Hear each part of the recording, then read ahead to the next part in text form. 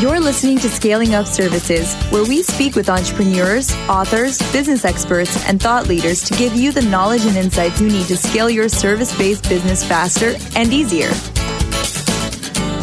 And now, here is your host, business coach Bruce Eckfeldt. Are you a CEO looking to scale your company faster and easier? Check out Thrive Roundtable. Thrive combines a moderated peer group mastermind, expert one-on-one coaching, access to proven growth tools, and a 24/7 support community. Created by Inc. award-winning CEO and certified scaling up business coach Bruce Eckfeldt, Thrive will help you grow your business more quickly and with less drama. For details on the program, visit eckfeldt.com/thrive. That's ECKFELDT.com/thrive. Welcome, everyone. This is Scaling Up Services. I'm Bruce Eckfeldt. I'm your host. And our guest today is David Russell. And David is a consultant and an author. We're going to talk about his background as being an expert in the category of hiring and helping companies find good talent, recruit good talent, retain good talent. And we're going to talk a little bit about his books, and we're going to talk about his podcast, Manage to Win. So a whole bunch of things in here. I'm excited for this. For service-based companies, talent is a huge issue. It's a huge issue for any company, but specifically talent in service companies is a critical factor. So I think we're going to learn a lot. I'm excited for the conversation. David, welcome to the program. Hey, thanks, Bruce. I'm really honored to be here. It's great. Yeah.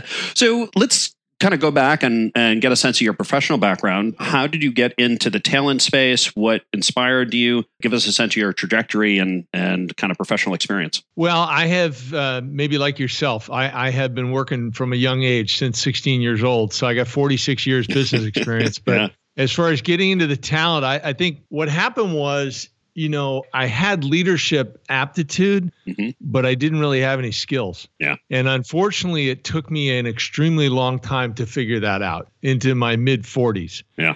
So basically at the tail end of the .com craze, I went to and convinced the guy at HP, Carly Fiorina had given this guy, it worked out to be about $650 million to go throw at .coms at the wrong time at the end of the craze. Yeah, exactly. And got a $10 million commitment from him, started this business. Then a year later, they yanked the funding. They didn't tell us, but they were closing the fund. Yeah. And then I wanted to keep it going, which was very foolish. And I had a guy walk through the door who said, "Hey, I can solve all your problems. I can make this work." And because he said what I wanted him to say, I hired him, and, he came in as my partner, and we went down this road, and a year and a half later, we went from .com to .bomb. And that left me out of work. And the only job I could find in tail end of 2002, which was a tough job market, was become a VP of sales at a company called Knowledge Point. That was one of the early pioneers of doing online employee performance reviews and setting and tracking goals. Yeah, no, I remember it. Yeah. Yeah. And within about 30 days, I realized this thing about aptitude versus skill when it came to leadership. Yeah. And literally, I was on a business trip, had a moment there where I felt, hey, got kind of a message that, hey, you got to help people avoid your mistakes. Yeah. let's not have other people have the same problem. Yeah. That's right. It wasn't, hey, you're so brilliant, go help people, It was go help people avoid your mistakes. Literally, it was a clear message. That's funny. So I started investigating, what are the systems out there for leadership? I mean, a true system, not an idea for this particular piece or that piece. Yeah. And that was, early 2003. And since that time, now about 16 years later, that's what I've really devoted my life to, is focusing on leadership systems and systems to reinforce a strong company culture. Yeah. So let's talk a little bit about that aptitude versus skills kind of difference. I mean, why do you think that is? Why do you think people fail to kind of see the difference between those things, or get caught into a sense of, oh, I think I'm a great leader, or I must be a great leader because I know all these things? Why, what does this happen? What is the dynamics there? Well, I think part of it is you have skills in a certain area, and so you gain some confidence in that area. It could be technical, it can be sales, it can be operations, finance, whatever it is. Yeah. And then the other thing is that you have a certain amount of drive. So, you see this often in sports where someone will rise to the top on a sports team. Someone will be the captain of a sports team, but they're not necessarily, a leader, and they really haven't been trained in that. But going back to the entrepreneurial area, you have a skill, you have some drive. And so, quite frankly, you're the person that drives things. I mean, as a kid, if I didn't make the call on Sundays to organize my buddies to go play football, we didn't play football. Yeah. And so you have some leadership attributes, but one of the major problems is we don't, and I think you and I talked about this on, or maybe that was with David Sherman recently, this week, 2 days ago, I talked with him. It's not taught. It's not taught in school. You think about what I call the 4 management disciplines, how you hire, manage, develop, and retain people. You can transfer that into life, whether you're on an athletic team, in a band, in the chess club, whether you're in a relationship, you have a family. These leadership skills transfer totally across your entire life. They're not just work skills. Yeah. And they're not taught. Yeah, exactly. I don't remember a course in college around, how to recruit, talent into your team or your organization. And you don't need to be a business owner. I mean, this is basically any business endeavor initiative where, it's more than just you grinding away on a computer. Is going to be about how do you assemble the right team? How do you recruit the right people onto your project? And those are skills, and they're not taught. Well, that's right. And you think about that piece of recruiting or hiring. If you really learn how to do that well, and you taught people how to do that well in high school, reinforced it in college, and you also taught them how to work together as a team, effectively, how to manage conflict, how to set expectations, all these different things. I don't know. You might see the divorce rate. Yeah, I was just going to say, you put marriage counseling out of business.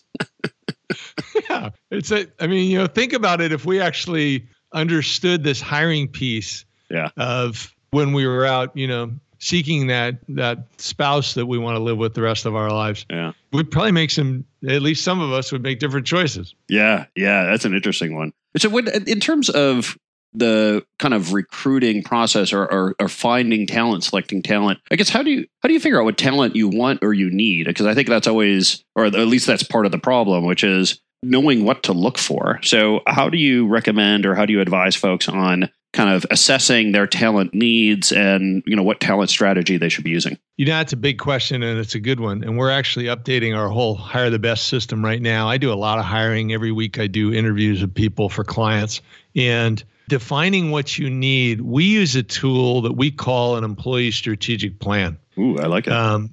It's basically a business plan for an employee's success. It's like a job description on steroids. Yeah. And it's a good starting point because you have the job description type stuff of skills and qualifications and duties and responsibilities and the formal work-related competencies for the role. They're really a great tool because what we do is in the duties and responsibilities, we don't just put a laundry list, which is what you typically see in a job description, right? Yeah, you exactly. See everything, anywhere from 5 things to 40. Yeah. Right? Just a bulleted list. Let's talk about bullet number 33.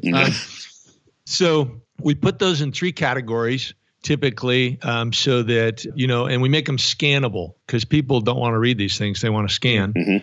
The work-related competencies are limited to 6 to 10, so we don't get carried away on those. I've had clients go, "Oh, these look great. I want to put 20 of these in." No, you can't do that.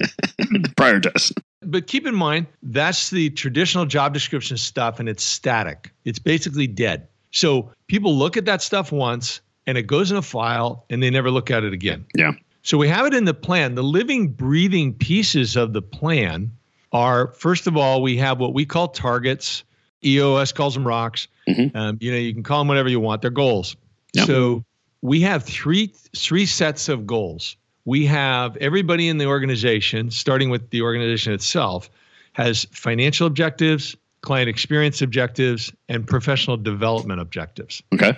And we have a method to write those. You don't have more than 5 for the year in each category. Because if you get the high-level ones done, it'll carry the rest of the stuff. Yeah. Written in a clear, measurable format. That's the target format we use, actually an acronym. The first T is preposition to, the A is action verb, the RG is relevant goal, the E is effective measurement, and the T is time-bound. I don't know about your experience, Bruce, but I'm amazed at how many people don't set deadlines on goals. Yeah. It certainly, a date is what drives action, right? So without a date, there's really no sense of, well, what is my urgency around this? What do I need to do for a second? How quickly do I need to do them? So yeah, I would agree. I like, sort of measurable and time bound are kind of my two criteria. Like, yeah, you can set SMART goals, but I really just want empty goals.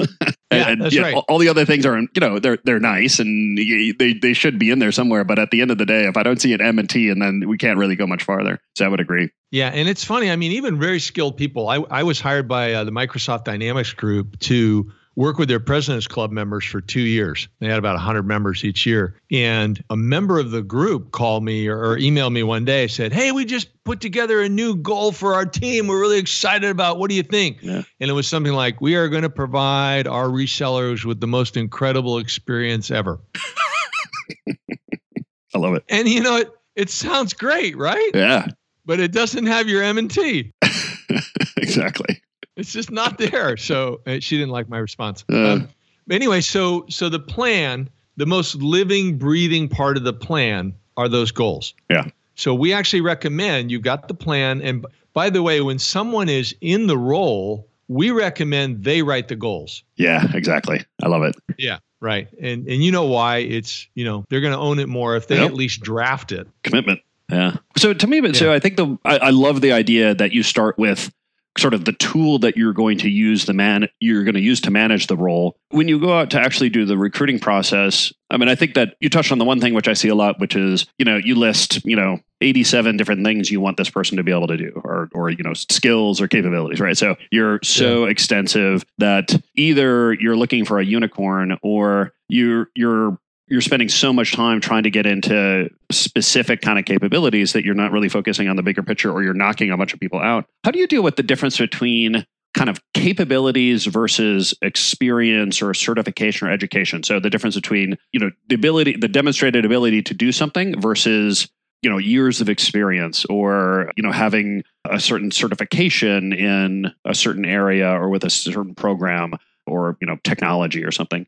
What's your take on what do you use and what do you suggest people include in terms of their recruiting criteria for that? Well, that's a really good question. By the way, the employee strategic plan also has two other living, breathing parts that are important. One is behavioral expectations that are individualized between the manager and the employee. What's an example? So the employee says, here's what I want from you, manager, to be the best manager I've ever had. Oh, okay. Interesting. And the manager does the same with the employee. So a two-way agreement in terms of this is how I'd like to be managed and this is how I'd like you to perform. Exactly. And it's really an important tool because it removes assumptions. Yeah. Yeah. And so you avoid some conflict by having that discussion up front. And then the last piece is we asked the employee to define, what do you want to learn next year and the year after? Because I never want to lose an employee because they felt they didn't have an opportunity to grow. So, by the way, and the strategic plans are great to use as part of the interview process but that can be a separate discussion. And so your question, basically what you're saying is, do you look for somebody with experience or do you look with someone with the aptitude? Yeah. Yeah. Okay. And my answer is it depends. And it depends on what? So my reply is depends on what? It depends on you. Okay. And your systems. So if you had the ability to hire less experienced people, but they are naturally superstars, and by their aptitude, this is somebody I want on my team, and they're learners, then hire the young people. Yeah. If you don't have that capability, then you have to hire the more experienced people. And, that's more expensive. And those people come with their own baggage. We all have our own baggage. Mm-hmm. But the habits, the good habits and the bad habits of the more experienced people are more ingrained and they're more difficult to change. Yeah. So you have to be very careful in the interview process to make certain that the person is not a great actor, but they're actually can do what you want to do and behave the way you want them to behave. Yeah. So how do you figure that out in an interview? I mean, I think that's always the kind of the flippant saying I have around this is, that the only thing interviewing does is tell you how well someone can interview. So how do you get beyond, just that surface layer? I spend an hour, 2 hours with somebody, I ask them a bunch of questions. They give me canned responses. Like, how do I break through that? Okay. So Anybody that listens to this podcast, I'm going to give them $1 million right now. Okay? I'm going to give you $1 million right now because I'm going to answer your question. There are a lot of pieces to the puzzle in interviewing, and we go through that in our system. But I'll give you the one make it or break it thing that will save you $1 million over the next 10 to 20 years if you do a reasonable amount of hiring. All right. And that is you never hire anyone. Well, actually, I'll say two of them. I'll do the quick one first. You never hire anyone without a background check. Yeah. And in my opinion, one of the things you check is civil court, which some background check companies will say, well, you can't make a hiring decision on that. Well, maybe you can't legally, but if they're suing their neighbor or their past employer or vice versa, wouldn't you like to know that before you hire this person? The person I hired that cost $1.5 million, if I had just done a background check on him, I would have found he had 3 or 4 lawsuits against him for incompetence. Yeah. Anyway. Yeah. So, but the main thing I want to point out as far as the $1 million savings here, you never hire anyone unless you give them a test drive. Interesting. And what does that look like? I mean, how do you do that effectively? It can vary. Vary. I have people that do something for an hour or two. So if you have a technical person, you give them real technical work. If you have a marketing person, they help you write some marketing copy. Or if you have a salesperson, you run them through actually selling. And you could do a short one initially and then do an extended one. So one of my great clients who's a great company is WCA Technology in Manhattan. And Peter Fiedler, who runs that company, I mean, they've been around 30 plus years. They do a great job. What they have developed is they'll go through the interview process and then literally they will pay a candidate as a contractor to come in and work a full day. Yeah. And in that full day, they throw real tickets at them and they work with them. And the person, it's a wonderful thing for the candidate. Yeah. I mean, keep in mind this qualification thing, we get caught up as leaders that, we don't want to get the wrong person on our team. Well, we're really doing someone a disservice if we hire them and then let them go a month or 3 months later. Yeah. Because they weren't a fit and we didn't do the right qualification job. The interesting thing there too is it gives the candidate like a real sense of what it's like to work here and lets them filter out if they need to. Because I think a lot of times people end up overselling or kind of so focused on just trying to get the job and, ace the interview and get the offer letter. And then they take it and then they get there and they realize they made a huge mistake, that this is, and unfortunately, employer can be like, sorry, we're just going to hire somebody else. Whereas an employee, it's like, what do? You go back to your old job with your tail between your legs, or are you back on the street? I mean, it's much more a bad hire, I think, is much more impactful on the employee, on the candidate, than it is on the company. Oh, I agree. So the test drive is really important. I mean, it's important because they're going to do real work. It's important because they're interacting with your team. And some of them, my clients, will throw a few tickets or throw a few scenarios at the person that are pretty much impossible, if not totally impossible. Yeah. See how they handle an impossible thing. Put them on a phone with a client who's going to scream at them and cuss at them when they didn't do anything wrong. Yep. How do they handle that? Yeah. And I have come to believe that in every single role, the test drive is the absolute most important criteria of the decision-making process. Yeah. Yeah. It's similar. Like I've heard people say that they use a kind of a unselling phase of the interview process, or, once they've decided they want to hire somebody, that they actually take some time to try to convince the person not to take the job. It's kind of we work really long hours, or it can be, the end of the month can be really brutal here. Like they make a point of making sure they're covering all the hard parts and all the warts of the role in the company, because that if the person still takes the job, it's kind of a caveat emptor, that the buyer beware.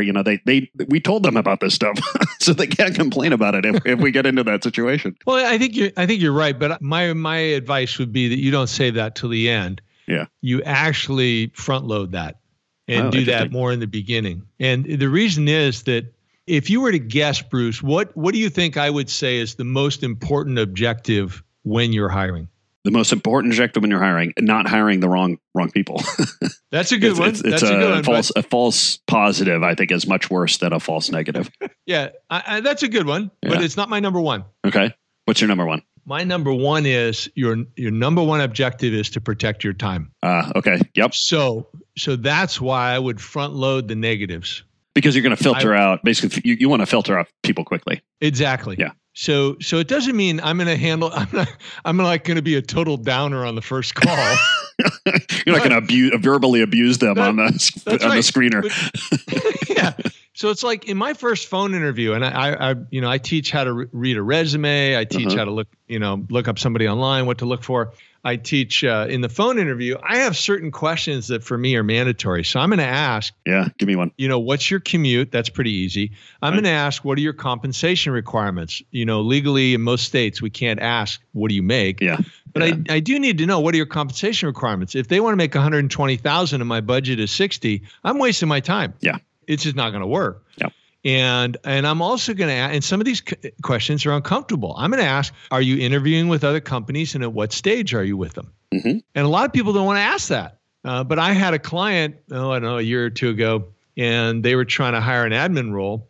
And this gal looked really good on paper. They talked to her and they're like, oh, she's incredible. They asked the question. She said, well, actually, I'm supposed to get an offer today and I'm supposed to respond in 2 days. And they said, well, come on in. We'd love to talk to you if you're willing to consider it. She said, well, I'll consider you, but I do have to respond to this other offer in 2 days. Well, they couldn't move that fast. Yep. Yeah. And so being realistic. She was a superstar and she proved it. Yeah. Yeah. And she proved it by responding in 2 days. Yeah. Having integrity. Yeah. So I think you got to watch the time. And so you got to balance like your negatives that you're bringing up. In the phone screen, I want to ask some tough questions, but I want to connect. I want to confirm some things. I may bring up a few of those negatives, maybe not all of them, but I may bring up a few. Just like, are you aware of this? Is this going to be a problem? You sound like you're really a good match. I'm going to sell them a little bit if I'm sincerely, but I'm going to end it if it's not a match. Yeah. I think being realistic about that is the important part. Yeah. You got to protect your time. Yeah. None of us have enough time. Yeah. So that's the recruiting side. So let's talk about, I've found a good candidate. We've gone through the process. I've negotiated the employment agreement. They've agreed to an offer. They're coming on board. What do I need to do to be successful with folks once I've, kind of signed a deal, once I've found someone and we've put together an agreement to have them come into the company on my team? What do I need to focus on then? Isn't it amazing? And I suspect you're asking this question because so many people do this poorly. Exactly. I know people that I've heard stories of people that show up on their first day of work and other people in the company didn't know that they were starting. And so they don't have a computer. They don't have anywhere to sit. It's like, well, that's a great first impression. It's funny. I like to tell the story of Dana and Dan. So Dan goes in, does his interview process, and just like you said, he gets his offer. And a couple of days later, in the mail, he gets a package that's a welcome package welcoming him to the company. Yeah. It's got some brochures on the company. It's got some tchotchkes. And, quite frankly, when we do it, we send out a $100 gift card. Nice. And we just say, welcome to the team. Really glad to have you. By the way, what do you think the purpose of sending a welcome kit is? What's the primary objective?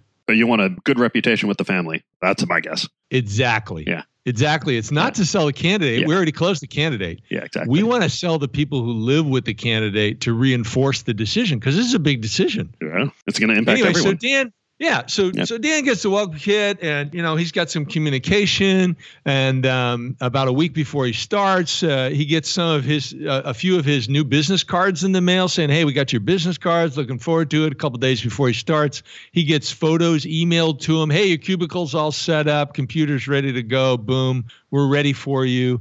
Dan shows up his first day. The receptionist says, "Hey, Dan, it's good to see you again. Come on in." And by the way, he had already been invited to come in and fill out all the HR paperwork in advance, which he did. Yep. And the hiring manager's ready for him immediately, gives him a quick tour to remind him, says, "Hey, here's your cubicle. We're all set to go." Brings him into the office, says, "Okay, here's your onboarding plan. We got an onboarding plan for 30, 60, 90 days, whatever it is. You can see it's documented. Let's walk through today, and we can adjust it as we go to meet your needs. Really excited to have you here. I've got this schedule for you. Anything I'm missing, anything you want to change, any other thoughts you've had?" Totally prepared, ready to go. Dan goes through the day, goes home at the end of the day, walks through the door. What question do they ask him? I'm not sure. How did it go? That's right. How did it go? Yeah. And Dan says, it went incredible. Yeah. I don't know. I should have gone to work for these people 5 years ago. I'm going to call Susie and Sam back at my old place, tell them to apply. Yeah. This place is incredible. Yeah. And then I tell the story of Dana. So Dana gets her job offer, and she goes in and hears nothing from the company for 2 weeks, goes in and goes up to the receptionist, say, hi, I'm Dana. I'm supposed to see my boss starting. And the receptionist says, Dana who? Mm-hmm. And calls back and then says, oh, I'm sorry, he's busy, but he said to fill out this HR paperwork. You can sit right over there in the lobby and fill that out, and he'll be down in about 20 minutes. 35 minutes goes by, and the boss comes down and says, sorry, I was really busy, had to take care of this. Look, here, why don't you look at these company brochures? You can sit in the conference room, moves her to the conference room, sits there for about 15, 20 minutes. Then he shows up again. Then he walks over to her cubicle, says, sorry, we got your computer kind of set up. I think there's a broken key on the keyboard, but we'll get you another keyboard, and we need to get you a chair. But it'll work out. Don't worry about it. No chair. So it brings her into his office and says, hey, we're really glad to have you on the team. What questions you have for me? Oh.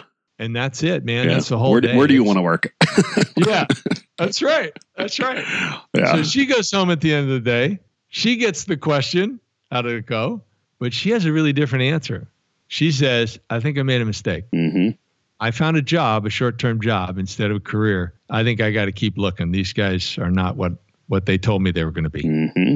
Yeah. And it's too bad. I mean, I think there's, and I'm going to pull two things out of that. I mean, one is have a plan, have a process, make sure that you've got, obviously equipment and infrastructure, and they've got the passwords they need, and their accounts are set up, and they have an email, all that kind of productivity, logistical stuff. But I think the other thing that you kind of alluded to, or you brought into that example, was this idea of what is the challenge or the stress that a new employee is going to be going through, and how can we help? How can we help with that? So the whole idea of, sending a package to the house, giving a gift card to take the family out to dinner so that, you can kind of celebrate just thinking through, well, what is the employee going through as part of this transition? And taking a new job is a huge stressor. How can I make this easier for them? In fact, how can I delight them by doing things, very unexpected to make me an exceptional employer? I think there's a huge opportunity there. Well, that's right. I mean, when it comes down to it, the studies, Bruce, I'm sure that the primary reason people leave their jobs is because they don't like their boss or their coworkers. Yeah. And so this is all about relationships. And particularly in this connected economy, this online social network type of thing, we don't want to go out and create a bad relationship. Yeah. And have them promote maybe some mistakes we made and, talk bad about us. There's too much competition out there. Yeah. So and even nowadays, when it doesn't, go ahead. Well, nowadays with things like Glassdoor and stuff like that, I mean, you can create a reputational nightmare for yourself. Yeah. Yeah. I mean, we really want, even when it doesn't work out, we want to make certain that we set expectations really clear for how it's supposed to work. When it's not working out, we want to communicate that, give people an opportunity to work it out, have a good performance improvement process in place that can be followed. And when it's not working out, we're respectful, we're empathetic, and we're wishing them the best, and we're parting company. Mm-hmm.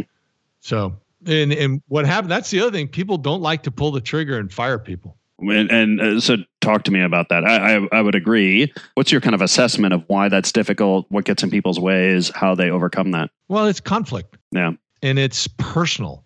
Yeah. No matter what way you handle it. And usually the person, the leader knows that to a certain extent they messed up. Yeah. It's an admission of failure.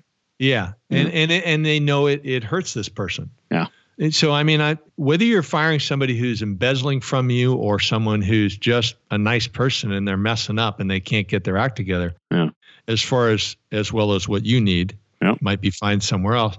It's no fun. I've seen several surveys where that was the number one thing leaders hated the most was firing someone. Yeah. But the faster you do it, the better it is. Yeah, well, so speed, kind of not letting it linger. Any other suggestions or tips that you've given leaders in terms of, how to do this in an appropriate, respectful, empathetic, but effective way? Well, so the best way to do it is that you have good communication. Mm-hmm. One of the big failures of leaders is they're so busy, they don't communicate enough. And so if you're communicating with the person, so if I have an employee strategic plan, it's very clear what they're supposed to be doing. If I'm meeting with them every week to review their goals and giving them feedback, and early on, I might be reviewing their expectations with them every week, where, I'm not only saying, here, let me give you feedback on how well you're meeting my expectations, but I'm asking, how am I doing as far as meeting your expectations? And what's going to happen pretty quickly is when they're not working out, it's going to be clear. And you're going to have that dialogue, and you're going to say, okay, well, here's what we need to do to get this on track. This is important for you to, meet the needs of this role. And then you're going to move to a write-up, and then you're going to move to a performance improvement plan. The performance improvement plan might be 90 days, but if they're not working out in 2 weeks into it, then you need to cut it short. Yeah.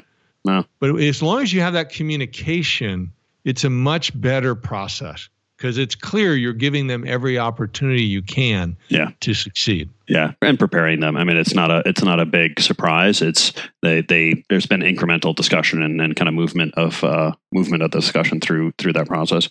So let's talk about if you've got a rock star, if you've got someone who is proven to be an amazing hire, they're performing exceptionally, you see huge potential, they're excited. Like, what do I do to make sure that I'm retaining them, engaging them? What are some things you can do with your really kind of star talent that's really going to boost that relationship, boost the performance that you're getting? Well, I mean, we do talent assessments to look at behaviors and driving forces or motivators, and then also soft skills. So we understand what motivates a person, how to engage them, and what their natural behaviors are that they like to do. I think you did it with us years ago. Yeah. That's a complex question. So if I were to narrow it down, usually superstars find out the direction they want to go, and then support them in that direction. That's where, once again, the employee strategic plan is critical because they're writing it, they're driving it, and they often want to learn more skills. They want to grow. They want to get more authority. If they're a superstar talent that actually could move on, you need to think of ways to pay them based on performance. Yeah. And so they have kind of unlimited pay, unlimited opportunity. Did you ever see Customers for Life, a book by Carl Sewell, Sewell? No, I didn't. Tell me about it. It was written a long time ago, and then he did an update. I mean, literally like 30 years ago. And he did an update like in 2012 or 2014. But he tells a story that I'll never forget. Yeah, he took over his dad's Cadillac dealership. And when he did, the service department was losing money. He didn't know how to run a service department. So he called in the service manager and he said, look, I don't know how to do this. If you turn around the service department, I'll give you 10% of the profit from the service department every year, in addition to your salary. Service manager says, okay. So with that incentive, all of a sudden things changed. And the service manager started making some money, and then a lot of money. And it got to be about the 8th year this program was in place. And every year, Carl would do a salary review, compensation review. And it really started to bug the service manager like year 6, year 7, year 8. So I think it was the 8th year, if I'm remembering correctly. They go through their compensation review meeting. Carl says, okay, everything sounds good. Let's go. And the service manager says, I'm sorry, Carl. I just got to ask, when are you going to change my comp plan? And Carl looks at him kind of funny. He goes, well, why? What are you talking about? He goes, Carl, you and I both know, here in Dallas, you can get service managers for a fraction of what you're paying me with this incentive. Mm-hmm. And Carl bursts out laughing. And he goes, are you kidding me? He said, when you took that over, it was losing money. And now I get 90 cents out of every dollar that you create. I'll do that deal all day long. Yeah. Yeah. And yet how many, Bruce, think about it. How many leaders do you know, including ourselves? I mean, I can say 100% confidence. I do that. Yeah. But how many leaders do we know that they'd say, oh no, that person can't make more than, X? Yeah. Yeah. That just wouldn't be right. Well, it's kind of, it's limited thinking, kind of micro thinking around those issues. But yeah, I like that idea that essentially in funny ways, they're becoming business partners. I mean, like you need to figure out how are you going to partner with them, and not only on the company's success, but on their success. Like how do you become an advocate and a resource for them in terms of them being more successful? I like that. Yeah, exactly. And also notice you don't have the complication of equity. Yeah. That if the guy or the woman leaves at some point, you have to deal with that. Yeah. Yeah, right? Exactly. It's all still there. So you give them this huge opportunity, and a lot of people will rise to that. They'll love that. As a matter of fact, when I was doing that Microsoft Dynamics thing, there was a partner down in Atlanta, and they did this type of program for their salespeople, where they would pay him. They had a young guy who in his mid-20s who made $400,000 one year. And I said, so how do you feel about it? He shrugged his shoulders. He said, I thought it was great. Exactly. Because he made the company $4 million. Yeah. Yeah.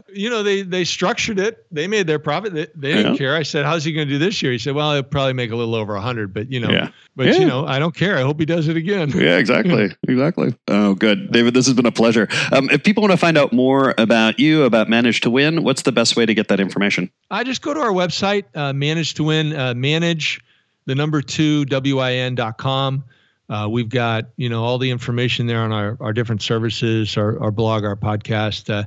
By the way, I was talking with somebody this week and they said, oh yeah, I was listening to your podcast. It had that guy who does the stuff with the cannabis companies or something like that. Yes. Good. I said, yeah, that was a good conversation. You should check out more of his stuff. So for people listening here, I was on David's podcast a couple of weeks ago, maybe 2 weeks ago. And we talk about my other podcast, Thinking Outside the Bud, which I've mentioned a couple of times here. But it's fascinating. I mean, I think it's, how it affects just employment in general is certainly an interesting topic, but the cannabis industry is fascinating in terms of its dynamics. So I'll encourage people to go over and listen to Manage to Win podcast, and obviously check out our episode.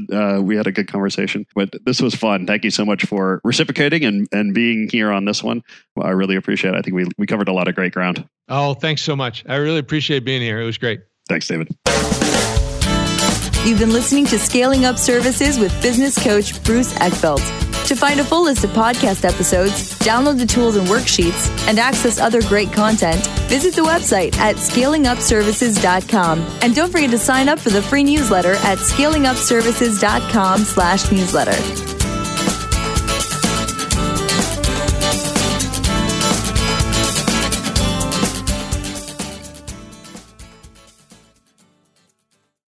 This podcast is a part of the C-Suite Radio Network. For more top business podcasts, visit c-suiteradio.com.